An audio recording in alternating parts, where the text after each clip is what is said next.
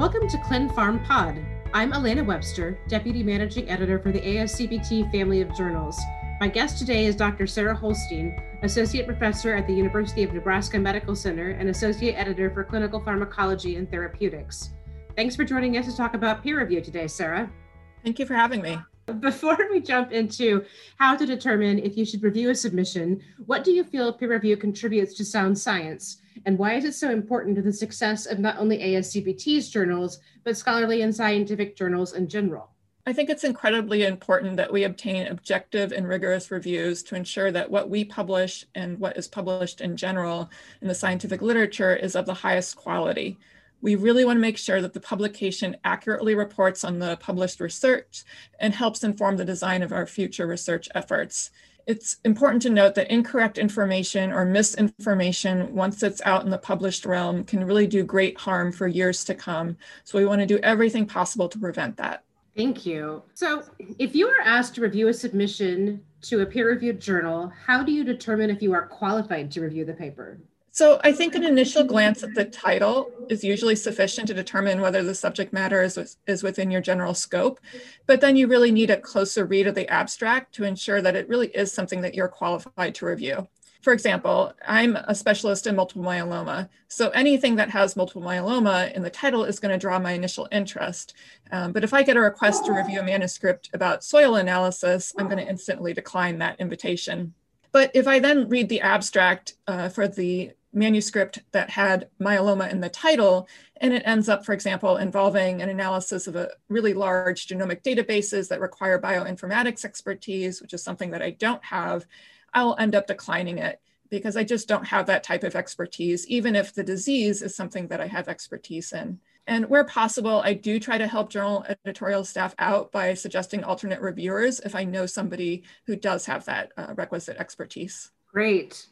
Would you walk me through what would constitute a conflict of interest for a review? What does that look like? And how do you go about determining if you should not review a paper based on the conflict? So that's an excellent question. And COI is not always black and white, but sometimes you know instantly that perhaps you take a look at the authors and one of the authors has been a close collaborator of yours. And so certainly it's not appropriate for you to review that manuscript. Other times it might be that you have some sort of financial interest that perhaps you had not fully disclosed to the journal previously.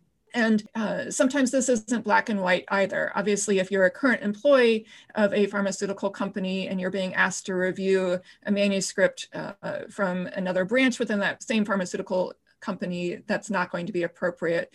But it's a little bit more gray if perhaps you're being asked to review a manuscript from a pharmaceutical company and you previously worked at that pharmaceutical company 20 years ago. Does that still constitute a COI? I would say the best thing is always, if you have any uncertainty, is to inquire with the journal editorial staff as to whether or not it's a conflict. And I've done this on several occasions where I haven't been quite sure, but I think it's always best, if in doubt, to disclose it and just say, hey, is this something that is of concern? I think I could still provide an impartial review, but if there's any concern about COI, then certainly we would need to find somebody else to review this. And what can you do to avoid being asked to review papers on which you have a COI?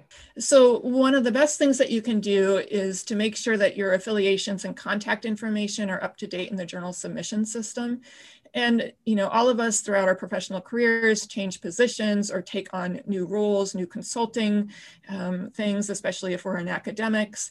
And it's important that we need to update our profile with the journal. So particularly if it's a society or a journal that you're heavily involved in, please make sure that you log in and update your profile so that automatically when journal editorial staff start to work on a new submission and think about who might be potential reviewers, if your name comes up and there is a COI involved, your name will automatically be flashed so that you won't get contacted and the whole process won't take longer. I know on the author end, we're sometimes frustrated with the process in general because we want things to be reviewed as quickly as possible and published as quickly as possible, but sometimes the delay can be in finding reviewers in a timely manner. And if some of that delay is happening because journals are contacting reviewers who end up having COIs, and that could have been prevented if the affiliation or other COI information had been in the system, then that would speed up the entire process. Excellent. Well, Sarah, thank you so much for taking the time to speak with me today and for sharing your insights on peer review.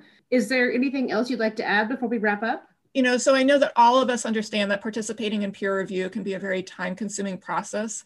But just remember that when it's your own manuscript that's under submission, you want the most qualified people possible to carefully review it. And you want the journal to have done everything possible to make sure that the individuals involved in the review process don't have a conflict of interest that might jeopardize the quality of the review. Perfect, Sarah. Thank you.